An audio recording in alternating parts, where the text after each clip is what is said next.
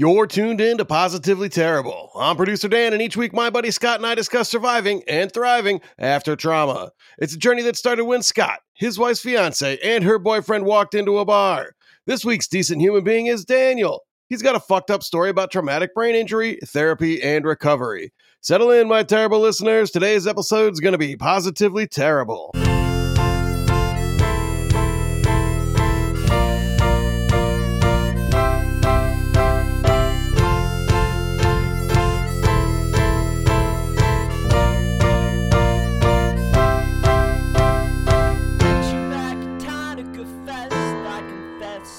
Nervous and stressed because I thought you were the best. I was right.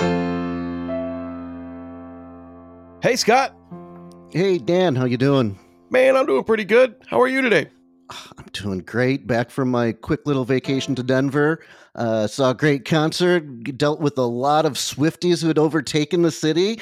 Oh, my goodness. Oh, now I'm exhausted, but I can get up for this. I'm excited about today's interview. Awesome. So am I. Who do we got? Yeah, we've got Daniel. Daniel, how are you? I'm doing great. All right. And what are you here for today? I'm just here to talk about my TBI, kind of how I got it, my recovery process, and go from there. Okay, cool. So TBI, traumatic brain injury that you suffered back in high school. So we'll get right to that. But really quick, as usual, I'm going to go through the housekeeping stuff. And, I keep telling everyone, please go like the Facebook page, like the Instagram page. We're getting more likes everywhere. I love it. They're both at Positively Terrible. And then the Patreon page, we're populating that now. We do have it published, but now it needs some content to give you reason to sign up for it. And for anyone who doesn't know, Patreon is a way that you can support artists online. So it's like $3 a month. You'll get a download of the theme song that nobody else in this world has access to. We own Nobody. Nobody. Exclusive. You cannot get that from the streaming services.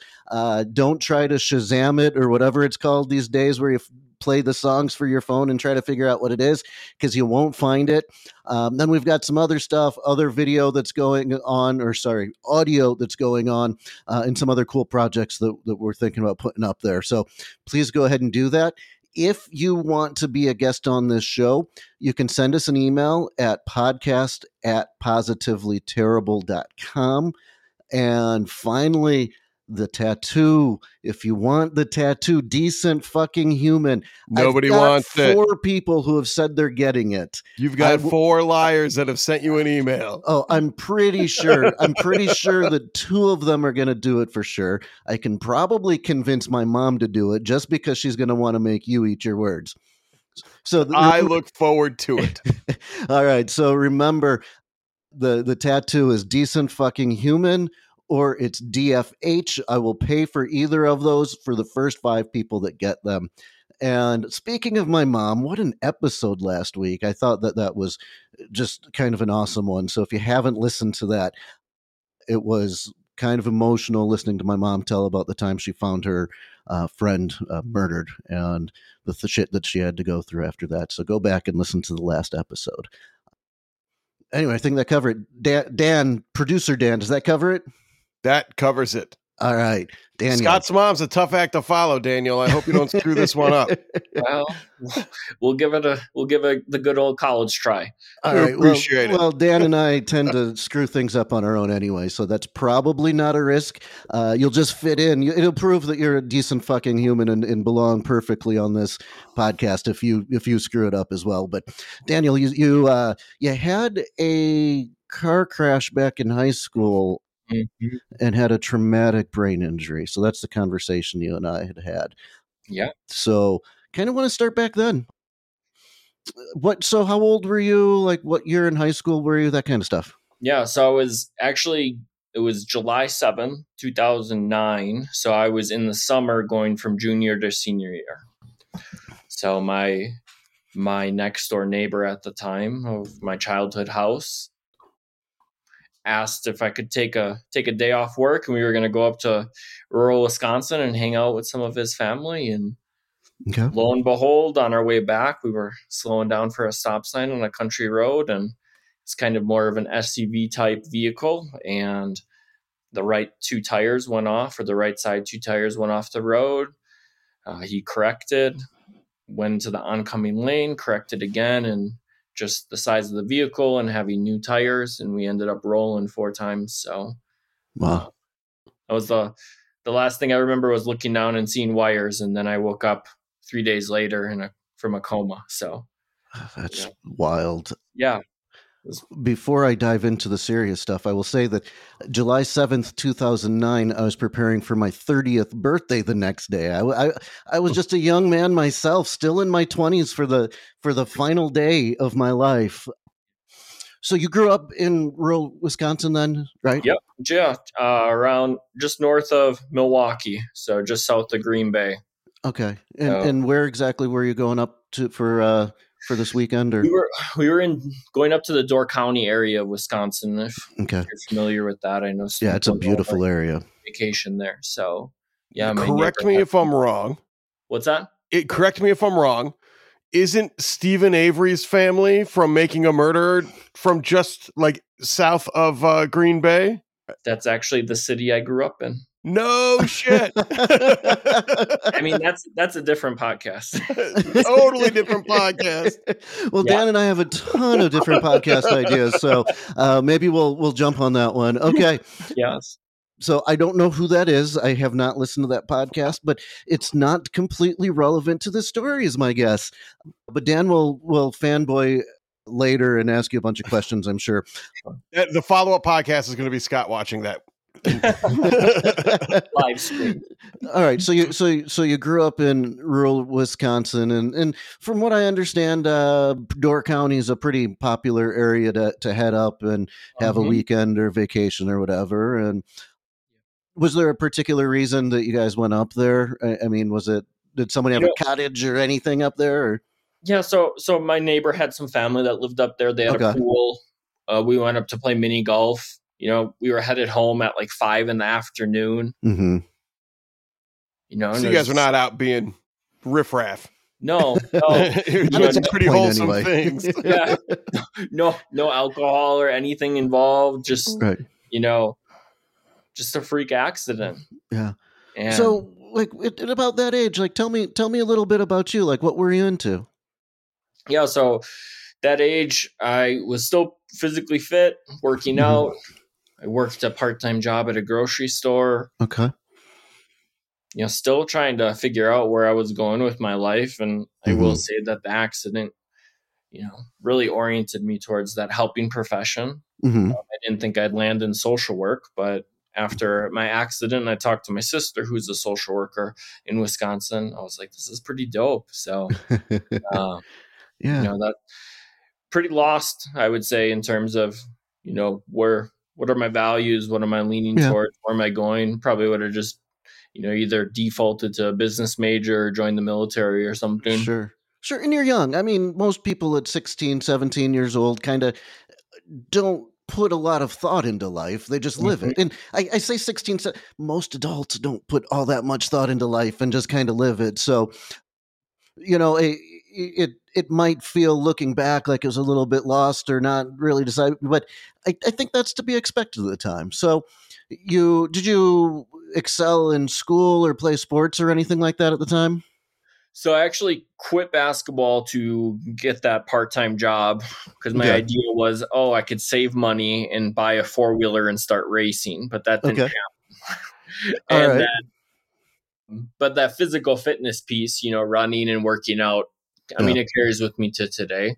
So was definitely into that, and definitely hanging out with friends, bonfires, stuff like that. A good rural bonfire. Those are that's like the only thing I miss about growing up in a small community is, and I didn't get invited to all that many of them. I wasn't the most popular guy in town, but the occasion that I got to go to a bonfire, and I wasn't a drinker in high school or anything. The other kids, they'd usually be drinking around the fire, but I remember those.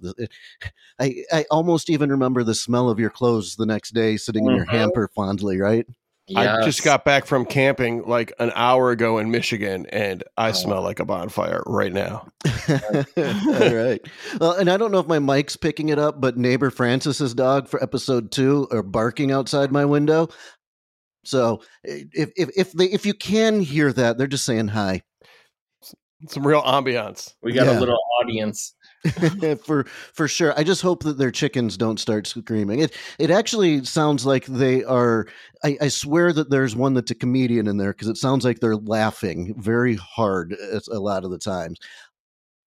But anyway, off track again, or already. But okay, so you're a young man doing what young men do, figuring out what your next steps are going to be. Working out, have a goal of getting this 4-wheeler. I think you said, is that what you said? Yeah. And you and your buddy decide to head up to Door County. So do you remember like the weekend you had, the things that you guys did? I mean, we were just up there for a day. It was the middle of the week. It was a Tuesday. Okay. I'm sorry, I must have missed that. There. Yeah. Okay.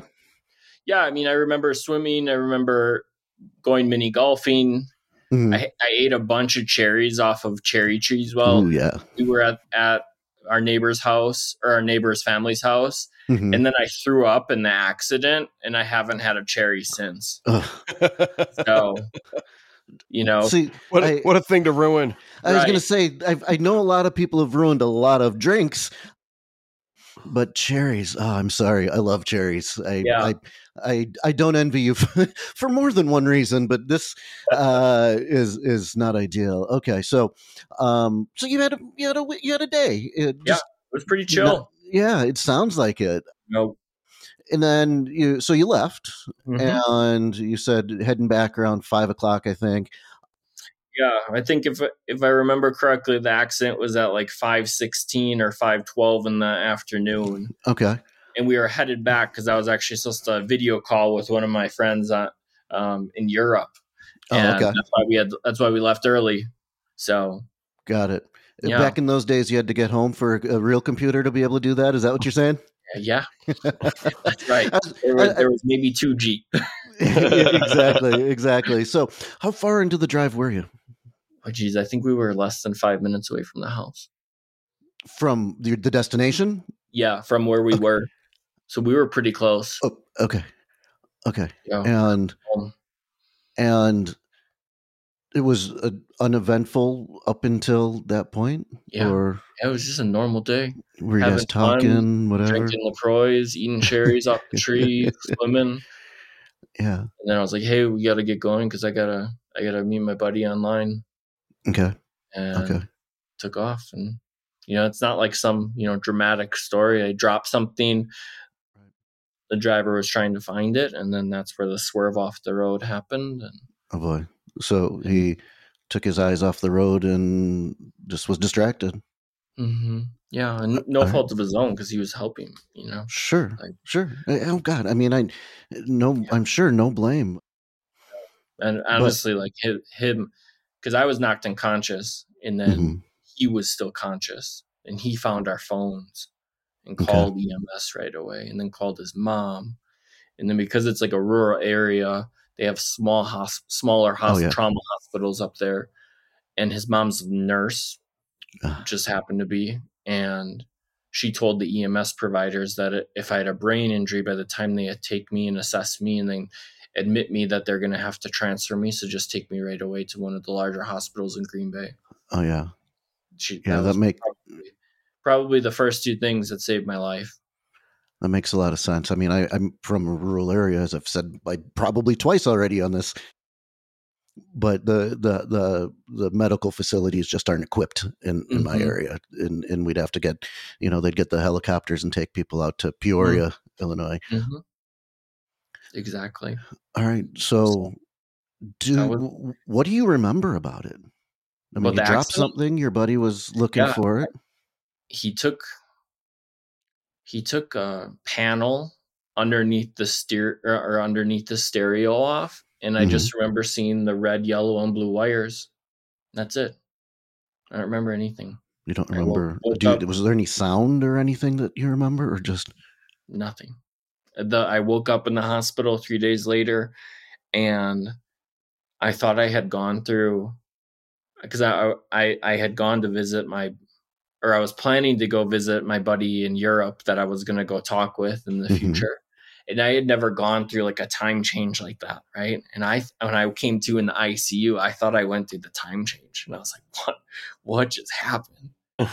And then like I couldn't move, Yeah. and then stuff started filtering in. Yeah. Wow. What do you mean you couldn't move? I mean, I could move, but I had a feeding tube, catheter. Okay, so you had some pretty. Oh yeah. Pretty- So I pretty had brutal to have brain physical surgery injuries. from the accident. Okay. They had to take part of my skull off to stop the brain bleed. I had a fractured skull. I had a stroke in my left prefrontal lobe, and then my left lung was collapsed. So this whole time I'm in a coma. The professionals are telling my family that they can't even touch me because it could overstimulate my nervous system, right? So they're just watching me. So How are your parents doing? right now, Well, sure, both. But It's how a are they moment. now? They doing all right? I mean, they didn't know. So my mom was at work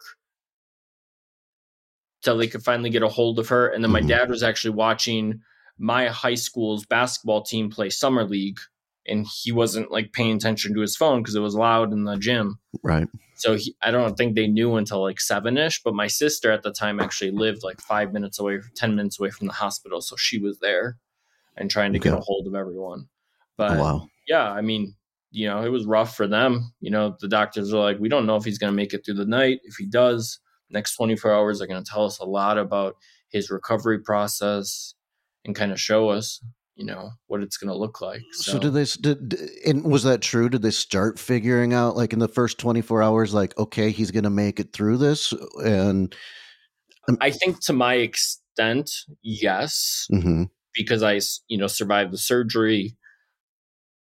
I think I don't know because I was unconscious, Mhm. but I think that a lot of the signs kind of started happening after the third day, because after the third day they would wean me off of the medical coma during the day and then put me back in at night. And when I was lucid, they would see me like crossing my legs, like when I was laying down on the couch, like a similar way, right? Mhm.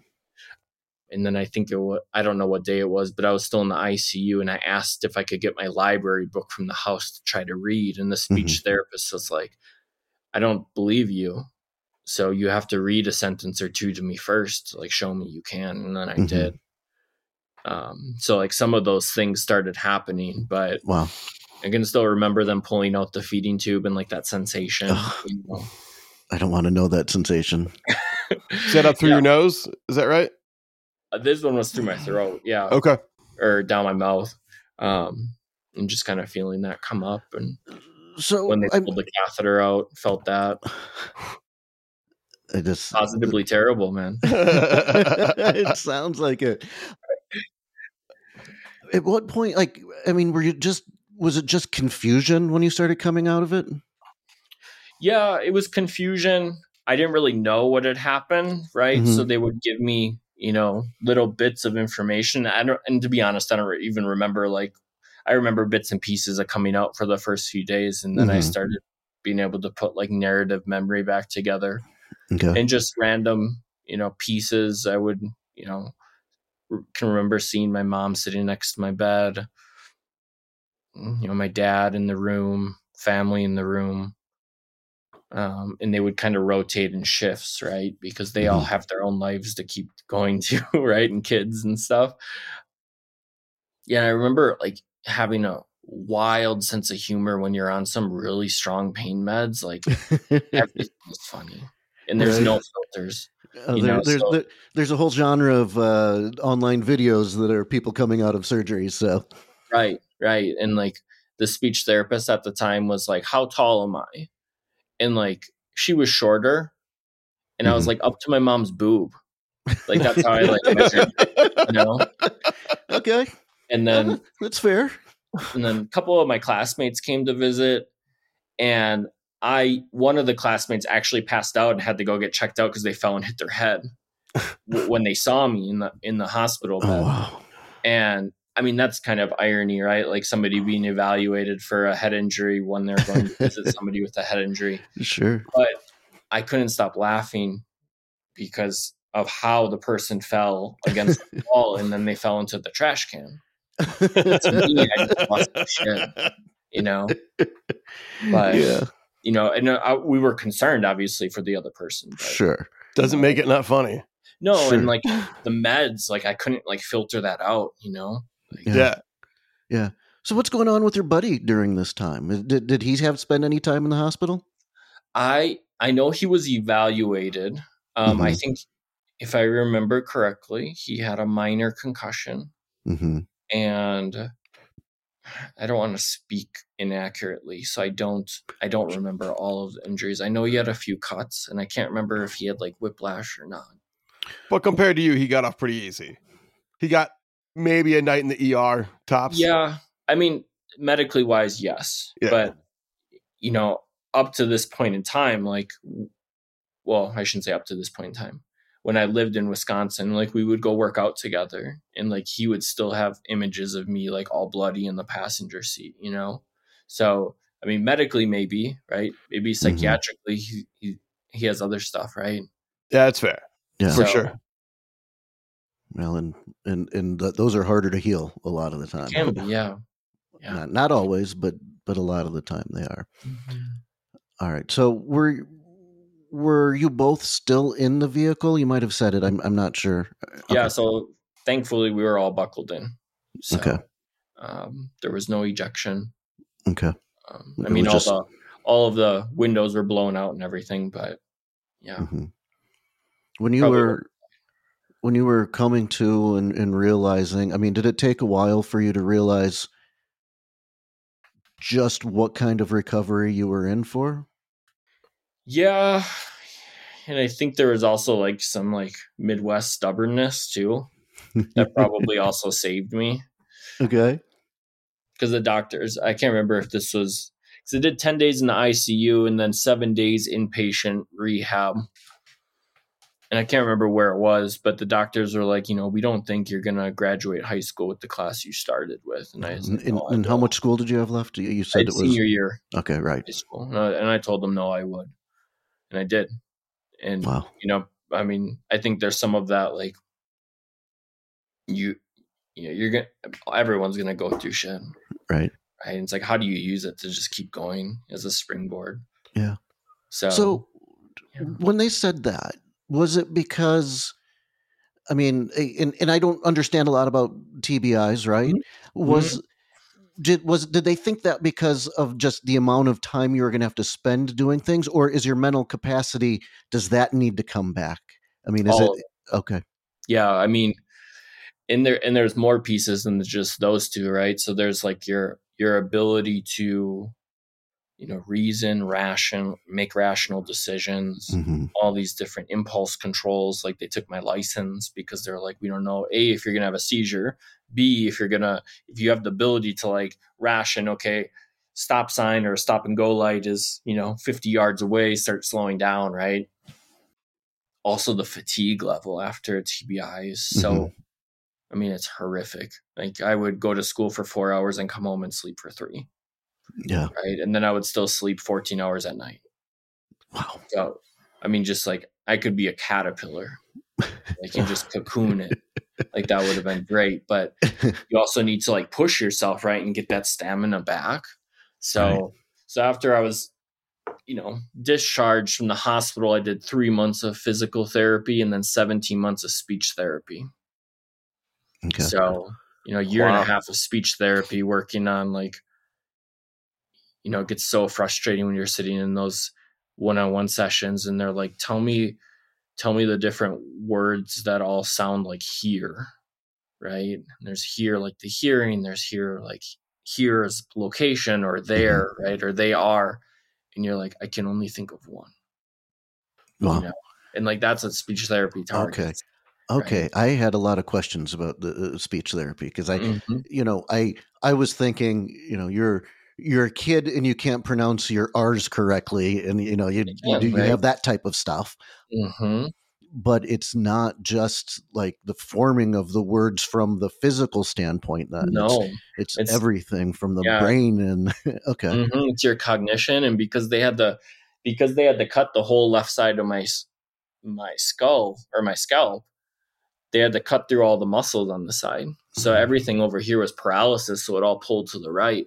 So then they had to do like shock therapy on certain areas to get those neurons firing to start straightening out. Right.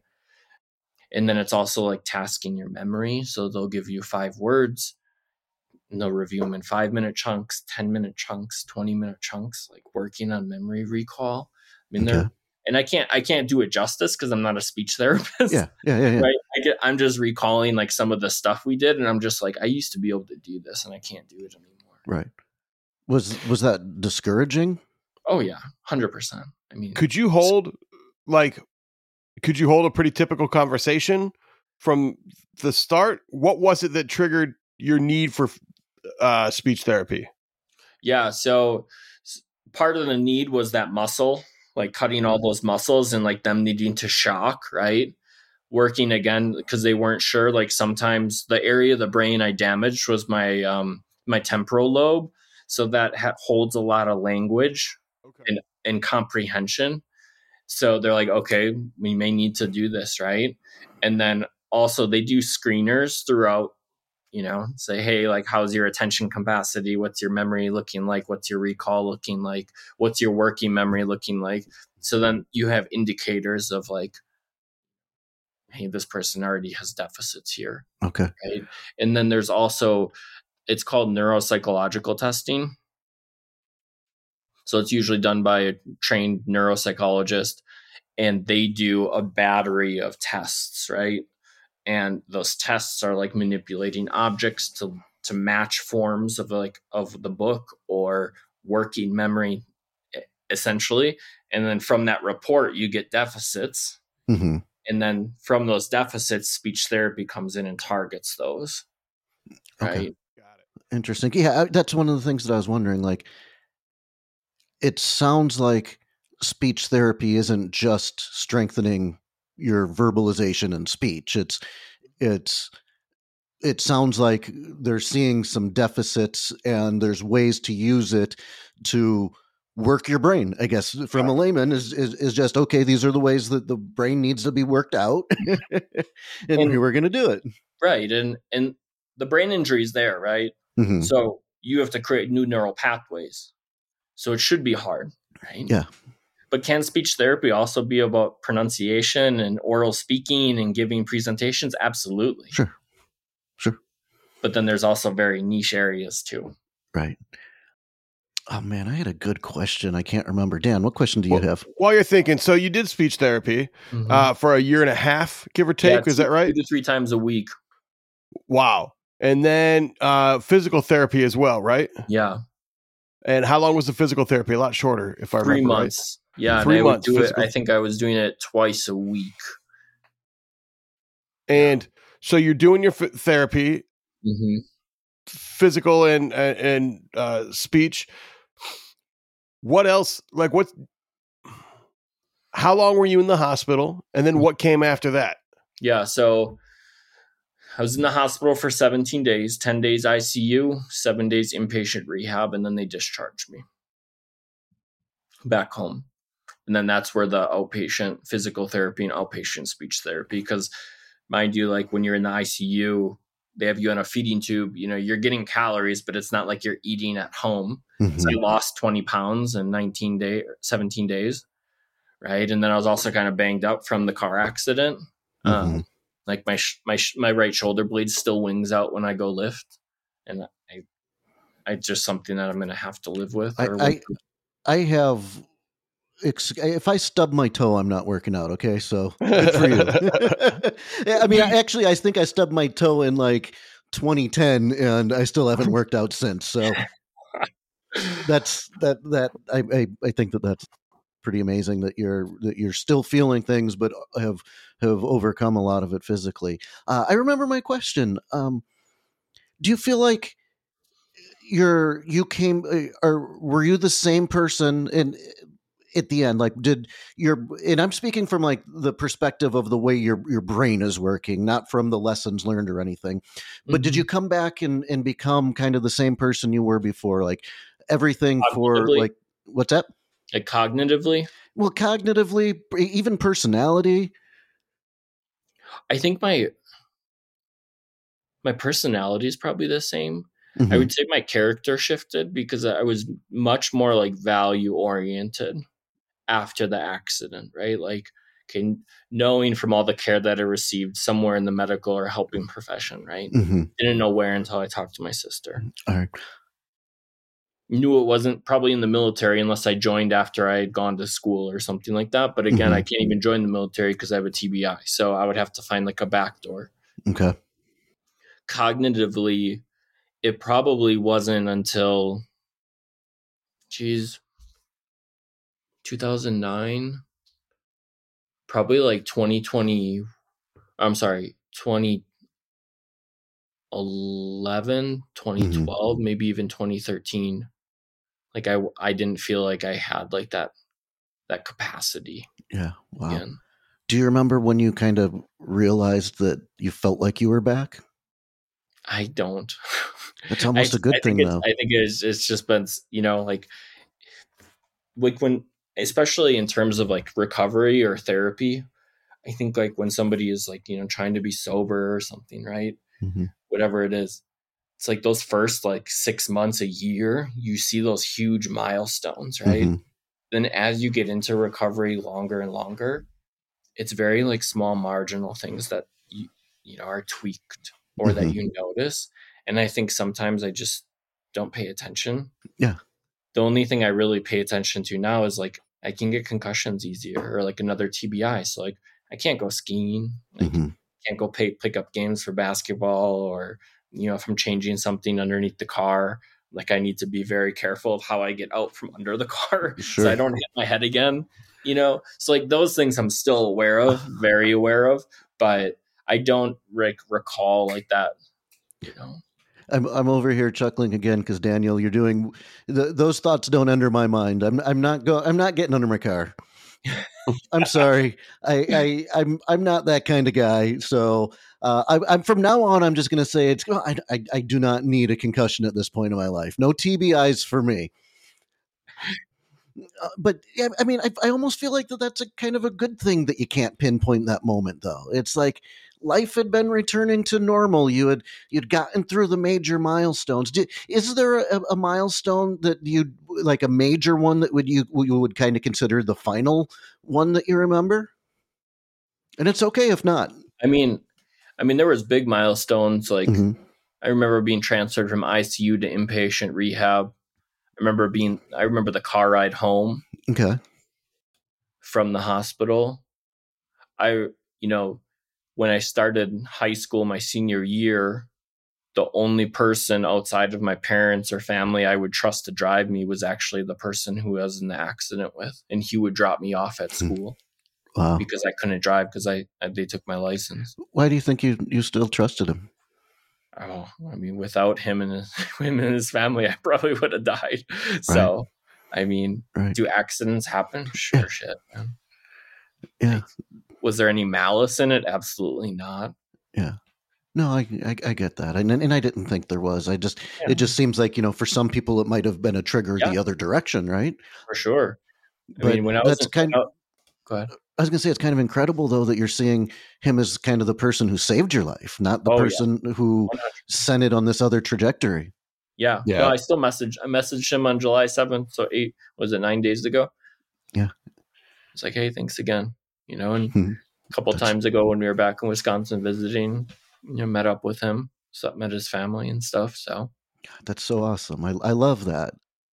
Do you remember the first time you saw him after the accident? Or at least the first time you can remember. I know that there's probably a lot that's fuzzy.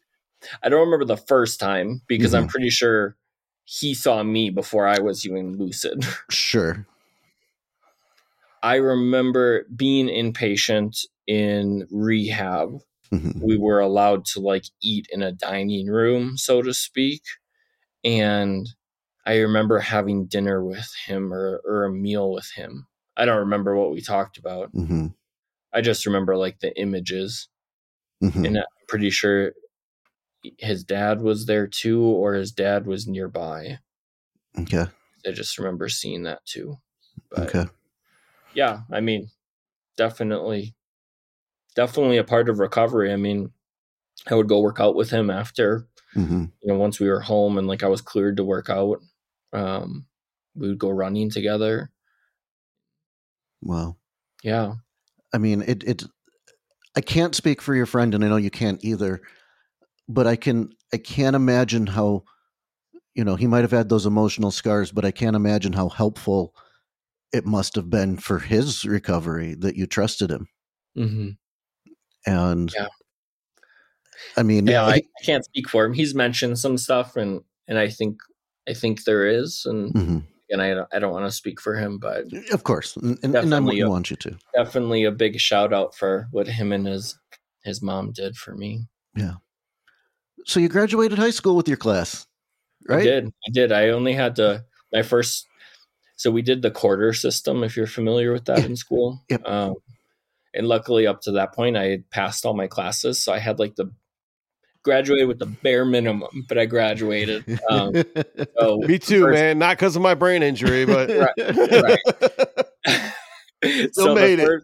The first time, or the first semester, I did 2 half days. So literally like 2 hours a day. Mm-hmm. And then I would go home and take a 1 to 3 hour nap. And then the second semester, I did 1 full day and a half day. So the school was pretty supportive then to allow this. I probably wouldn't have graduated if, they were everything from, how do we, because we had floors in our school, right? Mm-hmm. And it's like, well, like walking up and down stairs, right? I mean, like I had to relearn how to walk on a certain level. Right.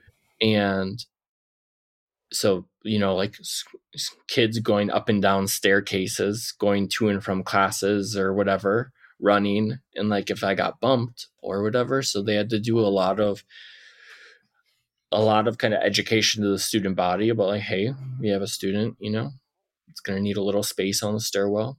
Mm-hmm. Or and did you know most of your class? Was it there was only 300 some kids in our high school. Okay. So it wasn't like 1,000 kids school, or 1,000 grade school. I mean, right. Yeah. So were the kids generally encouraging? Yeah, I would say, yeah. It was pretty, I don't want to say easy. Like it wasn't easy to go back to school and like sit, but like the staff, the students, the teachers, I mean, they made it as best as I could, or it could have been. So at what point did you realize that you were going to graduate with your class? Was it this like the last minute when you got all your grades back, or was it pretty clear? I knew I was going to pass. Like I didn't have that piece, but I mean, I think that part of what I said when I can't remember if I was in the ICU or in the inpatient. Mm-hmm. I was like, no, I'm going to graduate. Like my mind. So you knew there it wasn't down to the wire. You're like, I'm doing it, and you did it. No. Okay. Yeah, it wasn't down to the wire. Like I knew I was passing my classes and stuff, and teachers had to be flexible with deadlines and stuff. Like I couldn't. My ability to execute at that high level. I mean, because really, like my execution was pretty poor, and they were very flexible. So. Yeah, nice. So you made it. Yeah. And did you go to college right after that? Did you take time off? What'd you do? I did. I went right in, but I took the minimum classes to be full time to qualify for FAFSA, and what's FAFSA? Sorry, the federal student aid. Okay, thank you. I can tell you about FAFSA. I'm still paying. And I lived at home my first year, and I commuted because I went to university in Green Bay for my undergrad. Mm-hmm. So it was only a 23-minute drive one way. So I'd go to and from. And how'd you get there? Were you driving yourself? I did. So I think they held my license, I don't remember correctly, 3 or 4 months, mm-hmm. I want to say. I think I got it back that fall of 2009, but I had to retake the driver's test. Okay. Would you have ended up at that university had it not been for the injury, or was it just the most convenient thing? That's a good question. I don't know, because I wasn't sure if I was going to go to college or go military. That's right. Yeah. Would I have maybe went like community college first? Maybe. But I really didn't know where I wanted to go in college. So maybe I would have taken a couple gap years, but I probably would have just ended up doing blue collar work or something. Right. Okay. So you took Yeah. the minimum to start. Yeah. And did you feel like your experience was fairly normal for a college student at that point, or did it evolve over the years? It evolved. Yeah. Okay. Yeah. So that first year was pretty disconnected from the student Yeah. body, right? I'm still only, what is it, a year out from my recovery at that time, Mm-hmm. right? So I'm still in speech therapy, like still doing all those things. So did that affect your confidence, like to meeting new people and stuff at that point, that you weren't fully completed? not I even mean, just go my ahead. confidence in life. Yeah. Oh, Like, okay. confidence in terms of meeting people, sure. But like, I could meet people, but if they were like, hey, we're going to a party Friday night, it's like, I can't go because I'm going to be in bed by 7. Yeah. Like, And you probably don't want to be the guy that your response to everything is, I had this car accident, I went through Yeah. all this. So, you don't want that to define you. yeah. Well, and I mean, I'm trying to think how to say that, because it does define me on a certain level. Yeah. Not as somebody who's like injured or crippled, right? But I mean, that was a Right. pivotal moment. I wouldn't be where I am today as like a therapist. I can relate to you a lot because this podcast was born from my trauma. Mhm. And I will say it, I don't want what I went through to define me, but it's a part of my life that sent me in a direction. And I am particularly proud of my response to it. So Yeah. it's both Hell of yeah. those things, right? Yeah, like I So- still have glass on my arm from a cut from the accident that you can Right. feel, and it's like, it's still there, right? Like Yeah. you still see the scars on your body, and some of them, right, are internal that you can't see. And Yeah. but I mean, I would say it's had a much more of a net positive Yeah. influence in my life, even though it was some hard shit. Yeah. And I want to talk about that in a second, but Yeah. this just made me think, last week I interviewed my mom and her story, and you just said you have glass in your arm. Do your children know the story? Yeah, but I mean, they're 5 and younger, so they don't know so much, Right. But will they? Absolutely. Yeah. I mean, it's not. I Hey, think they're going to listen to a podcast someday about it. Yeah, So right. And I also think too, like we as a society need to look at, like, adversity can be very defining, Mhm. right? Both if we just allow it to define us and almost be like a pawn to it, or we can just say, okay, how do I harness this stuff and run with it? Because you can light probably up the see how world. excited this is making me, because Yeah, I can see you moving in your chair. that's the ADHD. I mean, but one of the things that I've told people from the start is people are going to talk one way or another. Mm-hmm. I can own this story, or I can let it own me. Yeah. So Right. And I didn't want that TBI to own my life. Yeah. All right. I feel okay. I like this. It's really resonating with me. Mm-hmm. So let's go back. You went to college. Let's talk about, you said that was the moment that kind of changed your future, I guess, was the way that I'm not using your words, but what you were saying. And you've talked about social work and therapy. And you mentioned your sister too. So I guess there's a lot here that I kind of have questions about. Like, was your sister a social worker? I guess is one thing I'll say. Okay. Yeah. So actually, I mean, a lot of trauma response comes down to your support network, right? And I couldn't be left alone because I was getting cleared for seizures if I was going to have any, right? And they wanted to make sure. And I know I'm pretty certain it was when the accident happened and I was in the hospital and stuff. And then afterwards, my sister, who's a social worker, actually stayed with me and rearranged her college schedule, class schedule. And she had a 1.5-year-old at the time. Because I remember my niece, like she was learning to make noises. And I was sleeping in my room and I could hear my sister telling my niece, like, shh, Uncle Daniel's sleeping. and I can like recall that process Right. in my head, you know. Right. But yeah, so she was in the process of becoming a social worker, and then I think she graduated like right after that. And how long did you need her there? I mean, I say her, but she probably wasn't the only person that was Yeah, around, right? she was, I think, and again, Working like in my shifts, family or rotated, Mhm. right? Because like FMLA only covers for so long, and then Yeah. vacation, you only have so many PTO days to use, and Yeah. employers are going to make their own rules. So I don't know. I think I want to say like maybe she was there for 2 or 3 weeks. Okay. I want to say, I don't really remember the length, maybe a month. Yeah.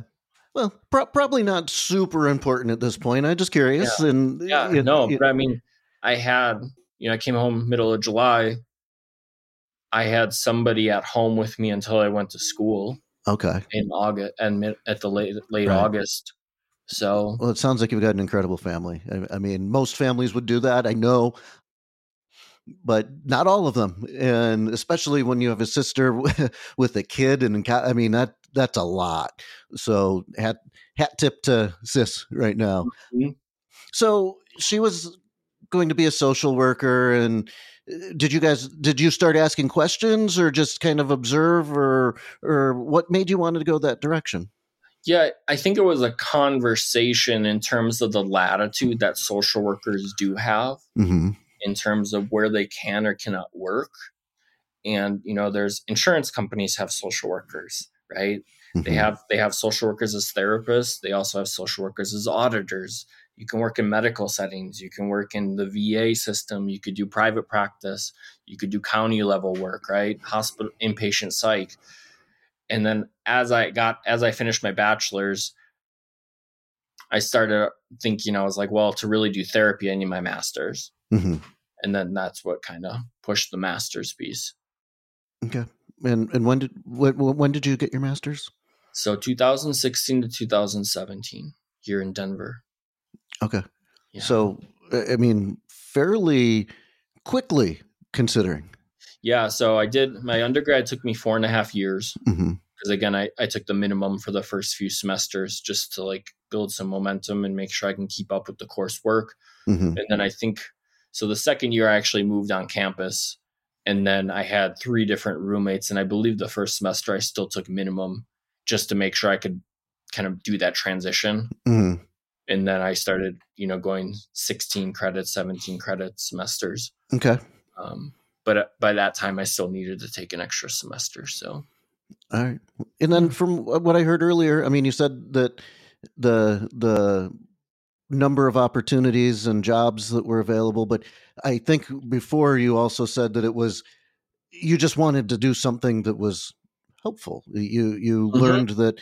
And do you look back at that time? Are there people like in the medical community or therapists that you look back at and say, wow, this person really changed my life, or was the one person that kept me going?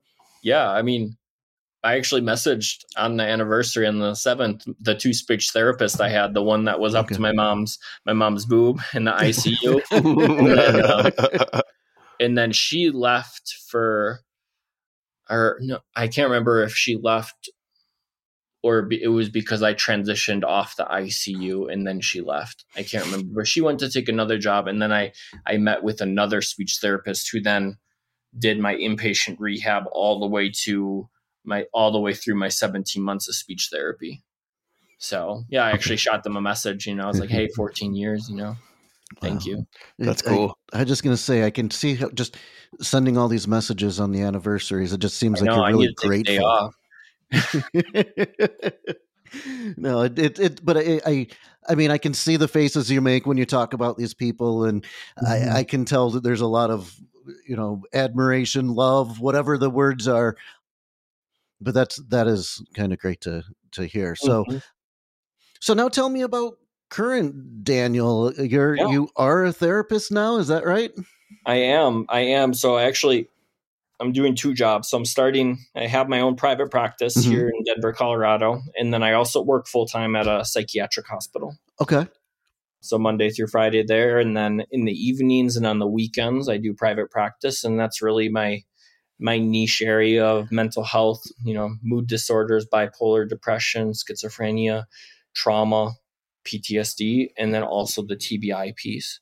Okay. So I work with people who do have TBIs and don't, but Mhm. that definitely that TBI piece of recovery, and really trying to work on attention and focusing and even taking care of, there's a lot of identity shifts that come with a TBI. How so? Of like, what's up? How so? Yeah. So, for me, going 17-year-old that could hang out with friends till 2, 3, 4 in the morning, Mhm. and now I can't, right? So my social identity has shifted. If I would have been 10, 15 years older and had a family and had a TBI, maybe I can't do the job, right, that I once did. True. So now my family has a huge quality of life adjustment, right? So, various areas go through different identity shifts, grief and loss. Like we can do a lot of work around that. Hmm. Guilt, shame, embarrassment, right? If you can't walk, or, like when I was in inpatient rehab, like I couldn't shower alone because I needed to be held up, right? Like you're a 17-year-old independent person and you have to be held up. Like that's a weird feeling. Now, a lot of the things that you're talking about sound very familiar to me from going through, working with a mental health therapist. Mm-hmm. What's the difference between a social worker and a mental health therapist? I'd say it's how you view things. So like social workers may view things slightly different than just like a mental health therapist. But I mean, social workers can be mental health therapists like myself, right? But our background in terms of how we look at things through theory may be slightly different, right? Okay. So, and there's a difference in licensure too, right? At least in Illinois there is, I believe. Yeah, here in Colorado there is too. Like you have your licensed professional counselor, then you have your licensed clinical social workers. And they're different licensures, right? Different accrediting bodies, different accreditation standards from the universities, right? Different levels of supervision and training. So, but a lot of the same types of conversations, types of theories, and in the Venn diagram, they seem to overlap quite a bit. Oh yeah, 100% there is. So do you think that having experienced a TBI changes the way you approach your therapy? Or I think there's a level of empathy with like, maybe some people know that they want to change and they know that they need to change, but you also can't rush that. Yeah. Right. And like, yeah, if I could have did 17 months of speech therapy in a snap of my fingers, let's do it. That wasn't how it worked. Right. And then you have people in that have childhood trauma, right? And they're like wanting like a quick fix. And that's why you can see so many people who have trauma also have addiction, right? Because it's that quick fix. Mm-hmm. But then that creates its own issues. So, we can really get in the weeds, and, I self-disclose, like, I mean, it's on a podcast. So, like they're going to know that I have a TBI, like one way or another, like if I share or they hear, and it's on my website too. Right. And then I know like there's listeners around the world. And that's the thing is like LCSW licensure usually only pertains to like one state or a couple states if you're licensed in different states. So like mine's only Colorado, but like I can do coaching outside of Colorado. Okay. Right. For like a family or something. Okay. And I was going to bring it around to that. Like if someone wanted You're all to work bro, you know how this works, man. If someone wanted to work with you, how would they do that? Yeah, you can submit a form on my website. Okay. What's that website? www.revitalizementalhealth.com. Okay. And that's Revitalize IZE, because I know some areas of the world spell it ISE. Sure. So, and I think it'll be in the notes too. It sure will. Yeah, we'll definitely do that. Now, what I mean, when we're talking about this, or when you do the coaching, is that geared to the people with brain injuries, or? Yeah, like a lot of my coaching is around just the TBI recovery. So what is coaching really? Yeah, that's a good question. I think it's something I'm also exploring, right? And it's, therapy deals a lot with like past and current stressors. And I think coaching's like, okay, here's where you're at. Like, let's get to where do you want to go, right? And therapy has that too in terms of a treatment plan, but coaching is more, I wouldn't say it's as deep as therapy gets, Right. but it's like looking at strategies, skills, how do we do these things? So Okay. Is that something that you can use insurance for or no? no, that's only private pay too. And my practice is only private pay as well, even for therapy. Oh, really? I love that it's confidential. Mhm. No insurance is reviewing records. Sure. Great looking website. Thank you. Is that you on the mountain? Is that what? Is that you on the mountain? On the website? No. He can't No. climb mountains. Do you know how easy he gets concussions? God, we've been over this. No, that is not me on that mountain. That's me on the about page. Metaphorically, you're at the top of that mountain. Right. That's recovery, right? Yeah, for sure. But yeah, we'll definitely put this in the show notes and put it on our Facebook and do all that good stuff. We are starting to add resources just to our website too, so I think that this is probably a good resource to add. Cool. So it'll be out there, and that's one of the wonderful things about this podcast is, there are people out there who are listening who have had experiences like yours, and I think for sure will benefit from the story. If not, they may not be able to reach out to you or work with you in the future, and hopefully there are people that will, but to hear your story and understand. And I can only imagine that as a therapist that you can get a connection with people when they realize that you're human too and have been through some incredibly hard experiences.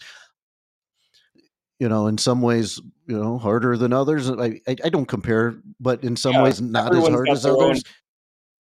But it certainly sounds like it wasn't easy. And, I think that you're an amazing person to come out the other side and be able to turn it into something positive. And you said it earlier, positively terrible, right? Right. And it sounds like you have an outlook that is a lot like ours here. And, you'll have to put our Get a Fucking Therapist t-shirts on your page someday. There you go. Maybe if I could get that, I don't have any tattoos, but if I could get that logo on a t-shirt. Okay. Well, those are the plans. We've got some shirts in our heads right now that we haven't designed yet, but we're definitely going to start doing that. And we got shirts on our website. We do have shirts on our website. Sweet. Oh, that is the one. Wait, which one do we have? That's a Get a Fucking Therapist. That's the one we have. Oh, okay. But the Decent Fucking Human is the one that, okay. Yes. So that one's in the works. Yeah. And legit, Dan doesn't know we're going to talk about that in the next couple days, if not couple minutes when we log off of this, because I do need to talk to our designers about what their next projects are. And hopefully we'll have some more cool stuff on the site very soon. But Daniel, this was amazing. Thank you so much for being on. Thank you for allowing me some space to share my story and just kind of get it out there for other people to hear if they're going through a rough spot. Yeah, for sure. And it's such an amazing thing. And you've probably heard me say it before, but it's humbling to have people willing to share. And I know you're not just sharing to me, right? You're doing this for the greater good to get people to hear this message, but it's not something everybody's willing to do. And I'm grateful that first that you made it through and came out on the other side, but also grateful and humbled and all of those words that I struggle to come up with to tell guests just how happy and I am that you were willing to share with us and our listeners. So, I think I said it earlier that the Decent Fucking Human, you passed the Decent Fucking Human test. Indeed. This has been a wonderful hour to spend with you. And as always, it's been absolutely, positively terrible. I met you back at Tonic Fest. I confess I was nervous and stressed because I thought you were the best. I was right. And that night we got into a water fight that I won. I shot you in the face. It was fate. I offered you a spree. You declined. I said, keep it. You might decide to change your mind. You did. Yeah, you did. Now I'm glad I got you in my life.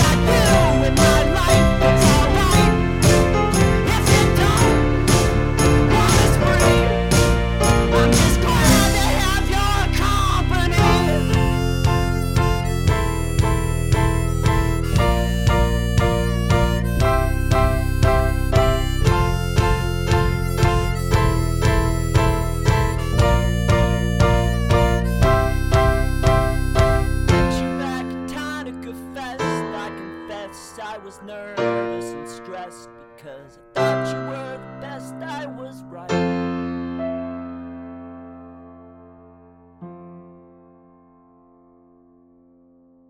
Positively Terrible is a part of the Terrible Podcast Network.